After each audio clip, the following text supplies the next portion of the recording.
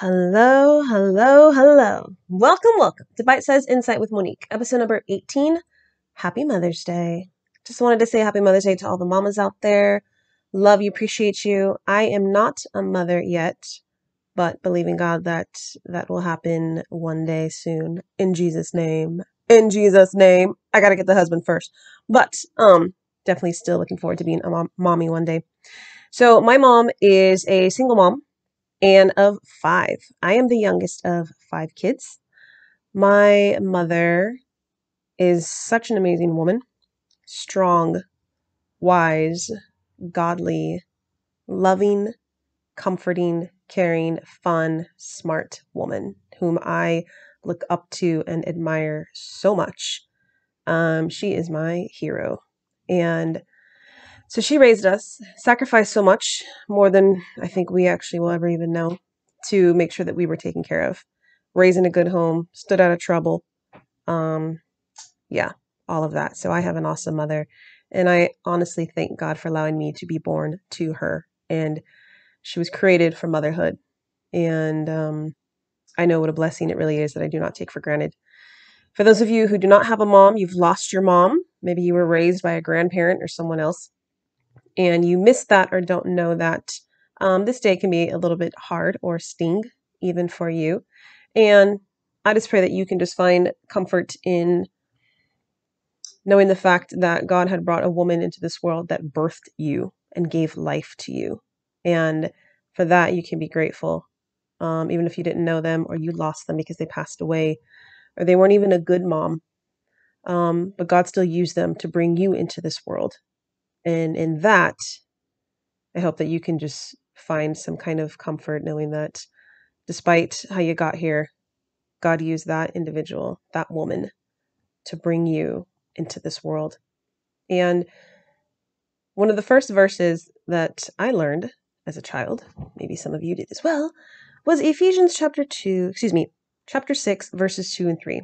Honor your father and mother, which is the first commandment with promise, so that it may go well with you and you will live long on the earth. There are lots of verses in the Bible that actually talk about moms, and I want to just touch on a few because I don't think we realize God loves women, God loves moms. And I just wanted to highlight a few verses in regards to that. So this first verse is about honoring.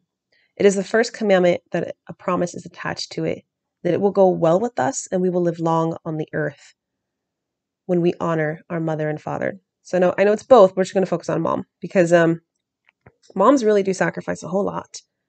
And they give up so much to make sure that we are taken care of. So then in their old age, we should be doing the same, taking care of them, sacrificing some things for them to make sure that they are taken care of in their latter years before they go home. And we have an example of that. Jesus. Jesus loved his mom. When Jesus was on the cross, dying, suffering for us, when the sin of the world is being placed upon him, what does he do? What does he say? John chapter 19, verse 26 and 27. When Jesus saw his mother there and the disciple whom he loved standing nearby, he said to her, Woman, here is your son. And to the disciple, here is your mother. From that time on, this disciple took her into his own home.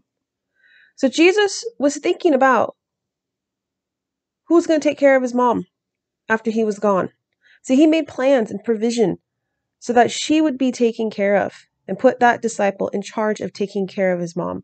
You know, Jesus did have brothers and sisters, but none of them, the Bible records them being there at the crucifixion. But this disciple was. And so Jesus made sure that his mom was going to be taken care of. He loved his mom. And Jesus is our example in that. Okay? Because it is important that we make sure that our moms are taken care of. Proverbs chapter 31, which is known as the virtuous woman.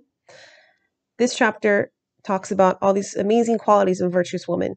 Now, this woman, though, she was a wife and she was a mother. So I encourage you to read the whole chapter.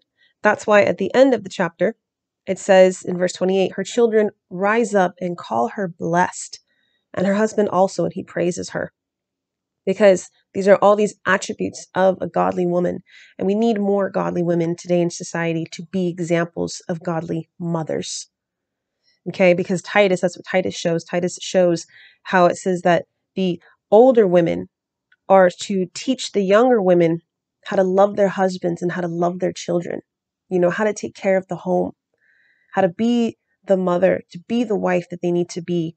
And so we need more godly women to rise up. We need these older godly women to pour into the next generation so that way they can be the godly mothers and raise these kids right in the admonition and the knowledge of God is what we need.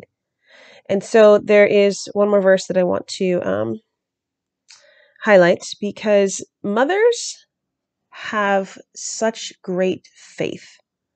There's something about a mom's faith. And chances are you are listening here. You are listening right now, and you may be saved, became a Christian because you had a praying mama or you had a praying grandma. Can I get an amen? Okay? Because there is something about a praying mama and a praying grandma that God hears these prayers. And a lot of people are the result of that. From protection to provision to you getting saved and on your way to heaven is because of a praying mama or a praying grandma. And so, amen and amen. And we see that actually in the Bible. 2 Timothy chapter 1, verse 5. Paul is talking and he's writing to Timothy, and he says, I remember your genuine faith, for you share the faith that first filled your grandmother Lois and your mother Eunice, and I know that same faith continues strong in you. And that right there, this is why Timothy was the way he was because of his mama and because of his grandma. So, grandmothers, mothers, continue praying for your children, your grandchildren, seeking God on their behalfs, calling them into the kingdom. Those wayward children, those who have gone astray, continue. God hears these prayers, and I'm telling you, mothers, grandmothers are dear to the heart of God. As we are the ones, women, we are the ones who bring life. We are the ones that birth life into this world. So there's a special place in God's heart for women, especially for mothers. So this is Bite Size Insight with Monique. I just hope this helps to highlight a little bit about moms. And, if you are lacking a mother and you desire that, you even can ask God to bring an older godly woman into your life to be like a mother to you. Because in Psalms, it says that God sets the solitary in families. And if you are missing that and you desire that, ask God to do so, to bring an older godly woman into your life that would be like a mother to you. And He will. So, please go ahead and leave me a message here in the Anchor app of anything else you want to hear about.